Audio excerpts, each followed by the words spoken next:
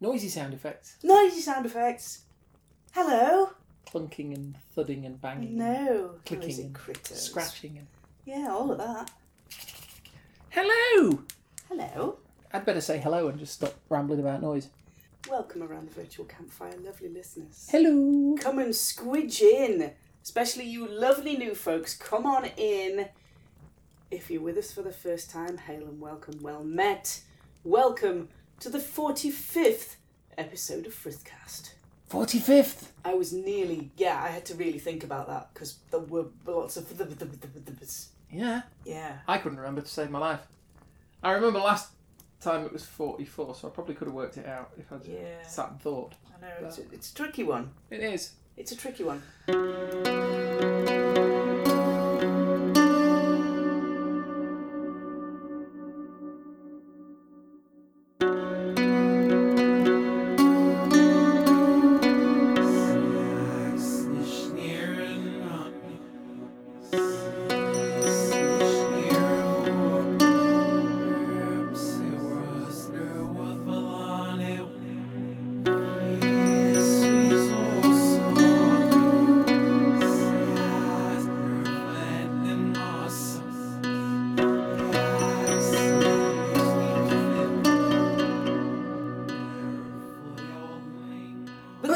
Episode 45, welcoming around the virtual campfire. If you're a regular listener, you will know that every 9 episodes we do Storytime. Storytime! And this being a multiple of 9 being 45, today is Storytime. Wait, hang on. 45 is a multiple of 9? Yeah. Is it? Yeah. Okay. I think so. Oh, no, I can't do maths. I think it is. Hang on. Hang on. Okay. I think I'm still recording, I'm not sure. Okay. 45 divided by 9 equals 5. Yes, it is divided by 9. Yes. To give 5. So it's a multiple of 9. It is an integer, so therefore you can tell a story. Therefore you can take tablets. You can probably take stories. You can take stories. You can take stories as well. Take 3 of these stories and call me in the morning. I will gladly do so. I love a good story. So, especially one late at night. And that too. Because it is late at night, because we're in the mystical forest. We are. Around the crackling campfire. We are. Anyway. Okay. So, yes, late at night. Yes. Because it's getting up towards that date, mm-hmm. Which some may recognise as Halloween, some as Samhain, some as other things. Yes. The Roman jury is out as to whether we celebrate Lemuria or Lemuralia in the end of October, along with all the other sort of festivals of the departed. Yeah. Or whether we should do it in May like they used to originally. I personally am inclined to put it at the end of October because everybody else is doing a similar thing, so, Anyway, the point I was going to make was, that's why you can hear spooky ghosts in the woods. You probably can't. It depends whether I can be bothered to find any decent sound effects. I think we did. We did this last time. We did spooky stories last time at Airbigger Saga. Yes, we did, because there was the whacker seal. The whack-a-mole seal with a hammer. Whack-a-mole ghost seal. With a sledgehammer. There was. Dr. Venkman never thought that one up, did he? He probably never crossed his little 1980s mind. Plinking on that piano. So, do go on. Thank you. Welcome to episode 45 of Frithcast. Hello. Hello. I'm Suzanne. Hello, Suzanne. Hello. I'm Kate. Hurrah! Well met. I'm married to you. Really? To Suzanne, that is, not you, listener. I mean, unless it's Suzanne listening to it, in which. Anyway, I'm confused. I'm just some passing idiot, so I'll leave it at that. I think you'll find you're the coffee-powered druid. I'm that, yes. I think you'll find you are famous for being the coffee-powered druid.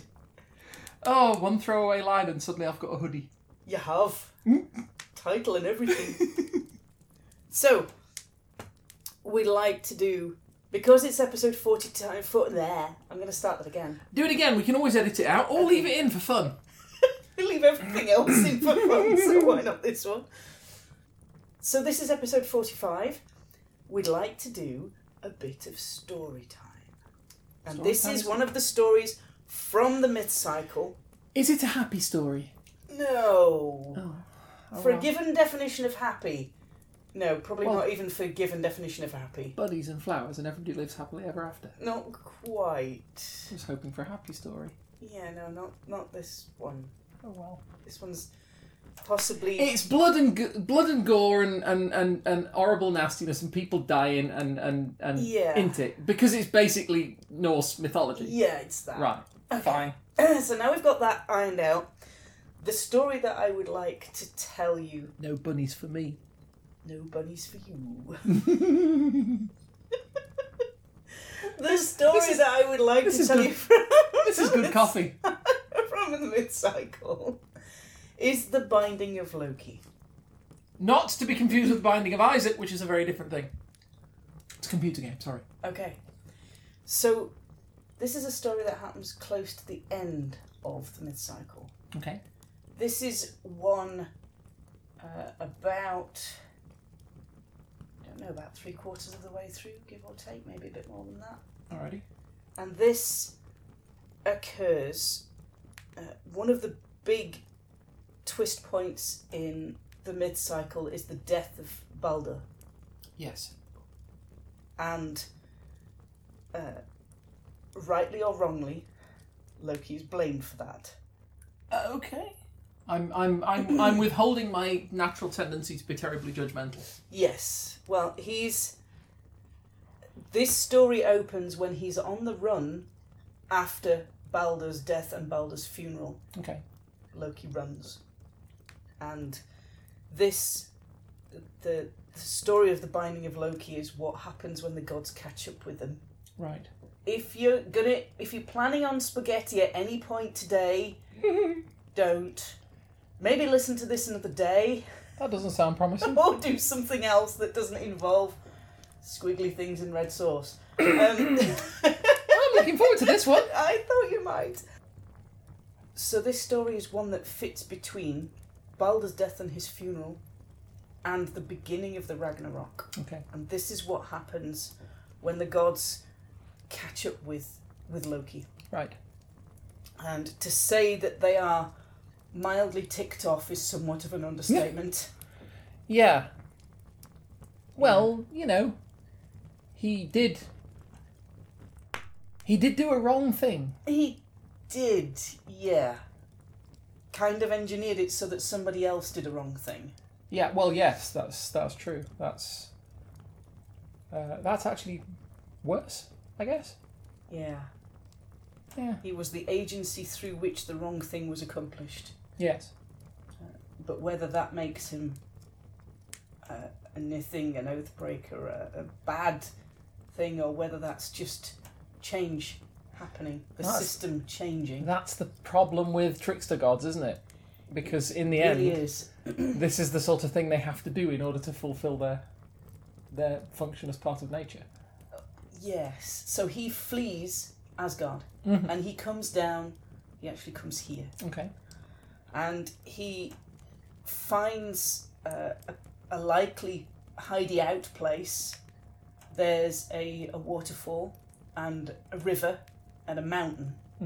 And he decides that he's going to make himself a little space partway up the mountain so that he can see down the valley and see everybody coming. Okay. He builds himself a house. It's not even a hall. Okay. It's just a low house that nobody can really see unless you're looking for it. He builds it very, very low and very, very out of sight. And he builds it with 4 doorways. Okay. So that he can see in every direction to check if anybody's coming. Yeah, makes sense. And I don't know, if I put myself in his shoes and in that moment, I can imagine that he's very lonely. He's very frightened. He's very panicked. He's very on edge that all of the gods of Asgard are mobilising to come after him, to chase him. Yeah. And every one of them is finding their way out of Asgard and mobilising their units, their forces to come come find him. I can't imagine what's going through his mind in that moment. I can't get my head into that space that I would want to build myself a shelter and be able to see every direction, because these gods are powerful. Yeah. And I am the only thing in their sights right now is quite a feeling. It's a bad place to be. Yeah. So to take his mind off events, he changes shape. And he changes shape into a salmon. Okay. And he basically swims in the river during the day and then goes back into his little house in the evenings. He knows at that point that it's not a matter of if, but when. Okay. The gods will find him and track him down. Heimdall can see everything to start with. So he's feeling very hunted. Do you remember the episode we did where we talked about trickster gods, and we talked about him being the hunter and the hunted at the same time? Yes. This is part of that. Okay. So while he's in his little house that he's built for himself with the doors that face in all directions, he has an idea that he changes into a salmon and he wants to catch fish, so he creates something to help him do that. He creates a net. Okay. And he's, messing about with little bits of twine till he creates this fine mesh to go catch fish with. He's kind of paradoxically the hunter and the hunted at the moment. Okay. In the same thing. And he's creating the thing that he feels that will catch him. And he, at that moment, hears the gods coming into the valley.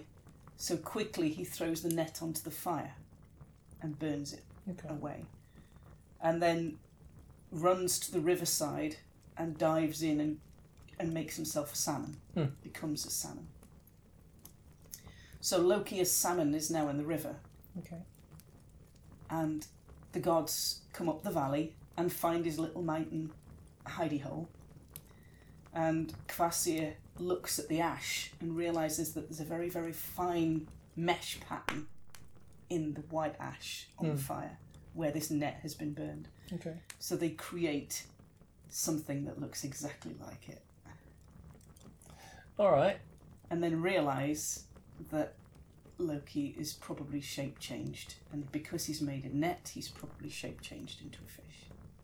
Okay. So he creates the thing that destroys him, which is a really kind of odd little time loop to have in the middle of these stories. Yeah, but we know this myth cycle is cyclical. It really is. Well, this is kind of like a little cycle inside the bigger cycle. Yeah. So like, what do they call them? Them little arty toys. Spirograph. Spirograph, yes. Yeah. Spirographs. Possibly TM, I don't know. Probably TM. So Thor takes the net and wanders into the river and starts herding the salmon downstream past all the gods so they can see if they can see Loki as salmon in with the other fish. And they can't because Loki's hidden on the bottom of the river and the net passes over the top of him. Right. So he doesn't get caught, he doesn't have to move. He's quite happily just chilling out on the bottom of the river as a salmon. So the gods think, could do with a little bit of improvement, this funny looking net thing. So they weight the bottom edge of it with stones. Okay. And they have one group of gods on the bank, and Thor wades the other end out and starts herding the fish. And Loki as salmon is like, uh-oh. That's a bit awkward, that one. Slightly more of a problem. So he decides he's a salmon. He's going to do the jumping thing and jumps over the top of the net and into the deeper pool at the other end so he doesn't get herded down with the other fish. Fair dues. I was going to say I'd have just legged it off down the river, finned it, whatever, down the river. Yeah. But I admit I don't know the layout of the said watercourse or the physical capabilities of salmon, apart from that they can jump. Yeah, That's well, basically... Loki as salmon jumps. Okay. Jumps over the top of the net, lands back in the deep part of the river, goes, thank you very much, I'ma stay here now. This is my little space. I'm off, and the gods are like, alrighty then. So they're like, okay, we can't use an unweighted net because he goes under it. We can't use a weighted net because he goes over it. We've got to come up with plan the 3. Rocket launcher? Yeah, no, not quite rocket launcher. Stick of dynamite. Yeah. Didn't have any dynamite. Okay. Decide to go with a slightly adapted plan. So you've got 2 groups of guards on either bank, and they've spread the net out with the weight on, where the weight's on the bottom between them, and they drop it in the back of the pool under the waterfall, and they walk it forwards. And behind the net, Thor's wading in the water. Now I can imagine at this point he's taken his boots off and he's rolled his trouser legs up, and he's wading through the river, getting completely drenched. The trouble is, his red hair's going all frizzy, and it's not going to, it's going to take some serious conditioner to come back from this. I'm sorry, but I can't see anything except Chris Hemsworth spandex. This is not a bad image. That's true. Yeah. This is not entirely unpalatable. Yeah. Listeners, we're just going to pause here for a second or two and process that. Yeah. Okay, yeah, I've definitely got that image in my head. Okay, so you've got an image, 2 sets of gods, net getting pushed forwards, Loki as salmon is now getting trapped on the wrong side of the net, thinks, aha, we've played this game before, I shall just engineer the same tactic and do the jumping thing. Yeah. I can do that, then not... Easy. Piece of cake. Done it already. Proved I can do it. Know what I'm doing, can do it again. And thank you very much. And it's not like they're going to have changed anything. No. I'm the clever one. He decides to do the salmon, swim hard as he can at the net, leap over the top of it, nice big rainbow arc in the sunshine, and gets his tail caught. Oh. By a big red-headed mountain strider that just happens to be stood there. No. And Thor... Oh, that's bad. Grabs hold of his tail and doesn't let go. And really doesn't let go. Which is one of the understandings why salmon have such a long, thin, flat tail, is because it's where it got squidged. Because they've been yanked. Okay. Then the trickster is caught. Now, he doesn't try and shape change again. Why? I don't know why. The gods basically celebrate their victory, put the net away, and half of them take Loki to a nearby cave, and the other half go for Narvi and Vali, which are Loki's 2 sons. Okay. By a lady goddess called Sigyn. And they are his 2 boys. And this is where things probably get quite excessive, because the gods turn Vali, one of the brothers, into a wolf. Right. And he immediately sets on his brother and rips his throat out and kills him. Ouch. And then Vali as wolf runs off towards Jotunheim and is not seen. Okay. Again, that's his part in the tale over. So the gods finish Vali as wolf's work, and they cut Narvi's stomach open and remove all of his intestines. Hence the spaghetti. Yeah. Did warn you, don't do spaghetti. Yeah. And they take... Really missing them bunnies about now. Yeah, they take the coiled intestines back to the cave. Yeah. Now, there are some variations. There's one understanding has it that they bring both brothers to the cave, and one understanding has it that the killing happens elsewhere and just the intestines are brought back to the cave. Okay. And they find 3 rocks. There's that 3 again. Yeah. 3 chances to catch the salmon, 3 rocks. Okay. And they drill holes through these 3 rocks and they set them up on end. And they use his own son's intestines to tie Loki to the 3 rocks. That... Yeah. It's a bit out there. Is... Yeah. Carry on. It's kind of like... bit much. Yeah. Yeah. But they're not done. You can go off some gods, I know you can. They're not done. Skadi, mountain goddess. We know her. She who likes clean feet. Indeed she does. And righteous vengeance. And laughing on her wedding day. Yeah. All of that. She brings a really, really big, gnarly snake into the cave, and she ties it up against a stalactite above where Loki is laid out and pinned. Okay. And this snake, you can probably say, is just as foul-tempered right now because it starts dripping snake venom and spitting, and this poison falls onto Loki. Ew. Yeah. Is Loki still a fish at this point, then? No. Okay. He's a human being. All right. And when... Or humanoid. Yeah, ish.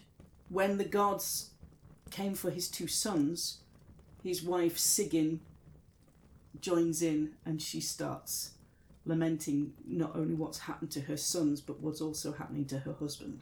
Yeah. So she takes a bowl and she shields Loki's face from the snake spitting poison, venom. Okay. And she stays there holding the bowl until it becomes full. And when she takes the bowl away to empty it so that she can fill it again, the poison lands on him. Right.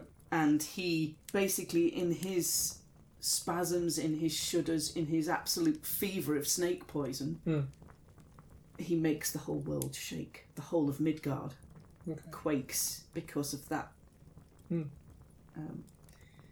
Because he's a god. Because he's a god and he's been tortured by other gods. Yeah. It's quite a strange tale in a way because, I mean, you have a lot of funny tales in the myth cycle. You have some utterly hilarious ones, which we've covered before. Yeah. This one... Not so funny. Not so funny. I mean, I like a dose of black humour, don't get me wrong. But this is a bit too black even for me. I'm not busting a gut on this one. No, he did. Thank you. You're welcome. Ow. Just some flowers, just a few flowers. Maybe a squirrel. Yeah, no. I like squirrels. Nuh-uh. Not in this one. So, what you have are a married couple. Now, Sigyn stays with Loki and keeps the poison off his face until basically the tale ends with saying this is the way that things will stay until the Ragnarok starts. Wow. So it's an undisclosed amount of time between him being put on those rocks and sailing his boat made of toenails at the beginning of the Ragnarok. So that's why we leave them? Yeah, basically. And Sigyn, I don't think she's heard of again. To be continued. Yeah, only ... she's not. No. Because her sons have gone, her husband is being punished, and the only recourse left to her is to try and mitigate that punishment as best she can. For like ever. To stay loyal to her husband. Yeah. And try and ease the pain that he's in. Yeah.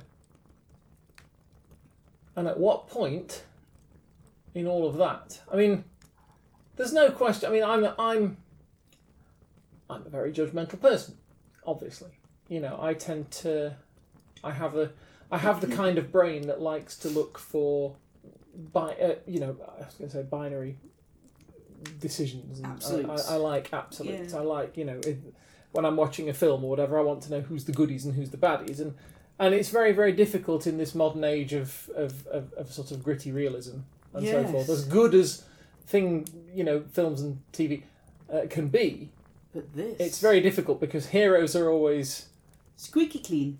No, that's the thing. They're not. I mean, you can look a at little bit morally ambiguous nowadays, I think. I mean, I look at something like one of my favourite shows is Battlestar Galactica, the remake from a few years ago.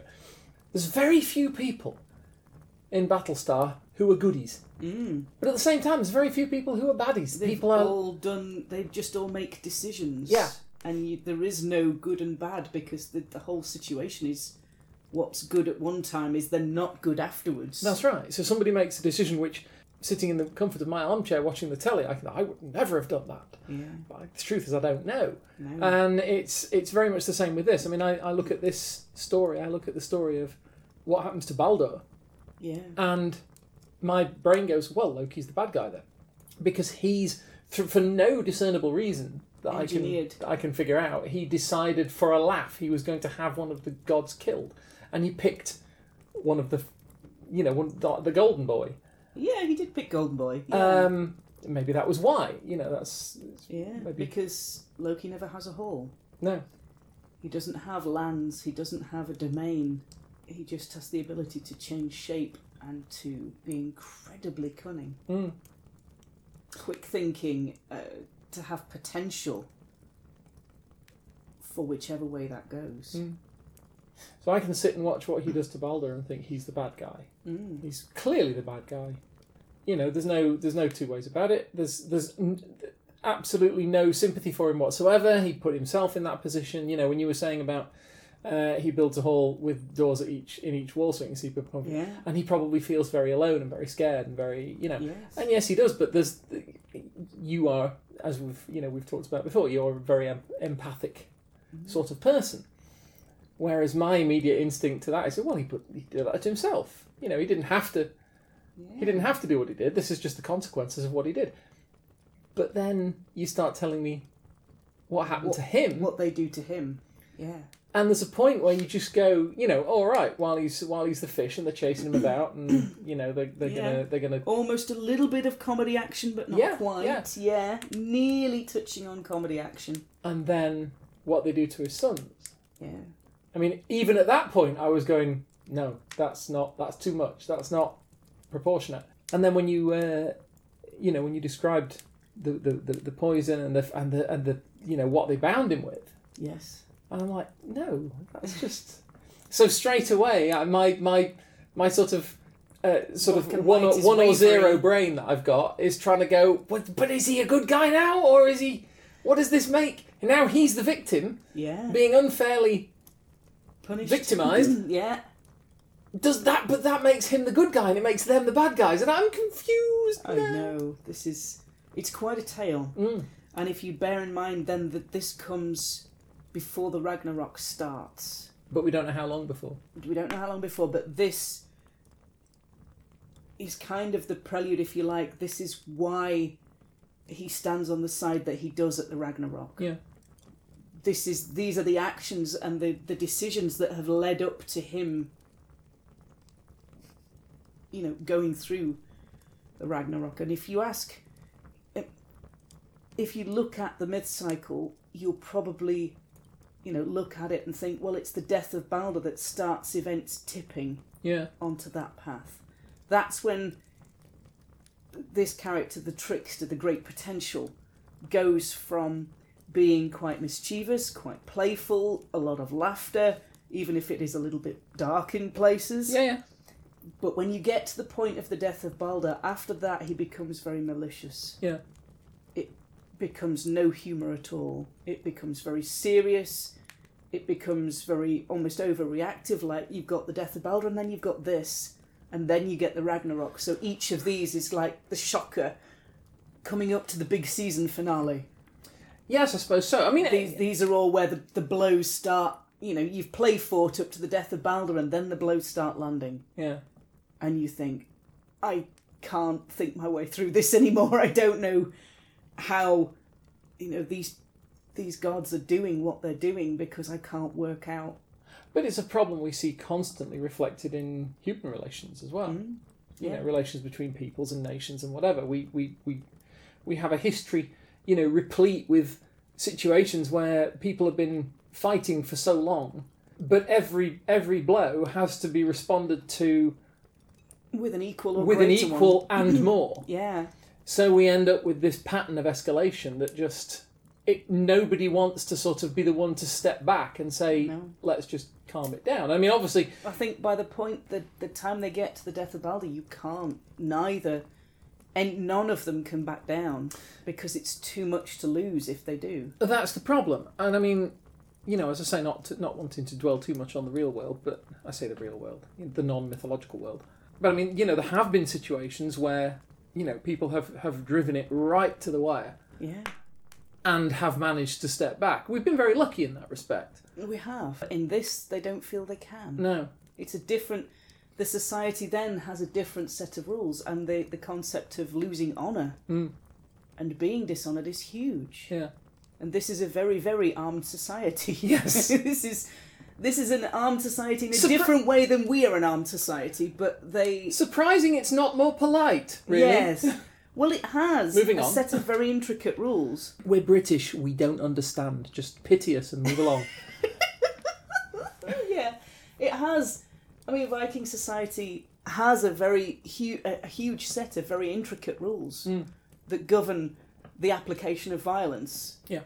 And where it is permissible to be violent, even though everybody is trained in weaponry and has access to weaponry, and teenagers and kids can get their hands on weaponry and are indeed expected to train in it, and to learn it, and to have handle sharp objects from a very young age. You can understand that that's very much a different mentality to the one we have now. But you still follow the rules. Yeah, the socially acceptable rules that run alongside it are imprinted, they're ingrained, they're very, very strict. Yeah. When and where violence is acceptable against somebody else. But with the death of Balder, that starts disintegrating, and it starts changing, and it starts getting more of this kind of violence escalation pattern, until you get to this being one of the big events on the way to the Ragnarok starting. Yeah. Lovely listeners, whether you view the trickster as potential and change, or whether you view him as an oathbreaker, a nithing, a coward, however you view him... Can I view him as Tom Hiddleston, please? You can. Thank you. Do you want a moment? No, it's fine. Okay. Carry on. Just asking. It's the suit. I know. It is the suit. You know. However you view this figure, what happens to him in this story, whether you view it as justified, over the top, not enough, too much, it's part of this cycle of events on the way to the Ragnarok, the end of days. Is it fair to say that it's possible the story we're looking at is a metaphor for something specific? It's possible. Because I don't know, it is, I mean, some of the imagery there is very striking in terms of the animals that are involved. You've got the fish, you've got the snake, you've got the poison, you've got the bowl. Yeah. You've got the she has to keep going and emptying the bowl, and there's the earthquake. It's all very specifically designed, or it seems specifically precise, designed. Yeah. And I just wonder whether, a lot of it is essentially symbolic. It's possible. One of the big problems I've always found with Abrahamic tradition, specifically Christian tradition, whenever I've ended up discussing prophecy in Christian terms, and you look at, for example, the Book of Revelation is the key one, where that's a trip. It certainly is, and a lot of people will say, "Oh well, the beast means this, and the whore of Babylon means that, and the 7 crowns means something else, and the mark of the beast means whatever." And everybody will have a particular interpretation, but it always strikes me that we are 2,000 years ish, give or take, on from when that was written, and if, as some people suggest, it was written as a sort of a political commentary, if you like. We've lost an awful lot of the cultural context that would be needed to understand what was being said. Yes. Yeah. So it is possible that it is more of a metaphorical imagery. It uses a lot of things that the Vikings would have been very familiar with. They're very familiar with fishing with nets. They're very familiar with bowls. They're probably quite familiar with salmon, because yay, salmon. Yeah. Well, the Celts were big on salmon, weren't they? The Celts were whole with the fish of knowledge thing going on. We say Celts, obviously Celts asterisk. Yeah, Celts complicated. Or local tribes and nations. Yeah. Which we now refer to as the Celts. Complex. Indeed. They're using very familiar things in this story. The house with the 4 doors. Houses, Viking halls, 1 door. Okay. So you're making 4.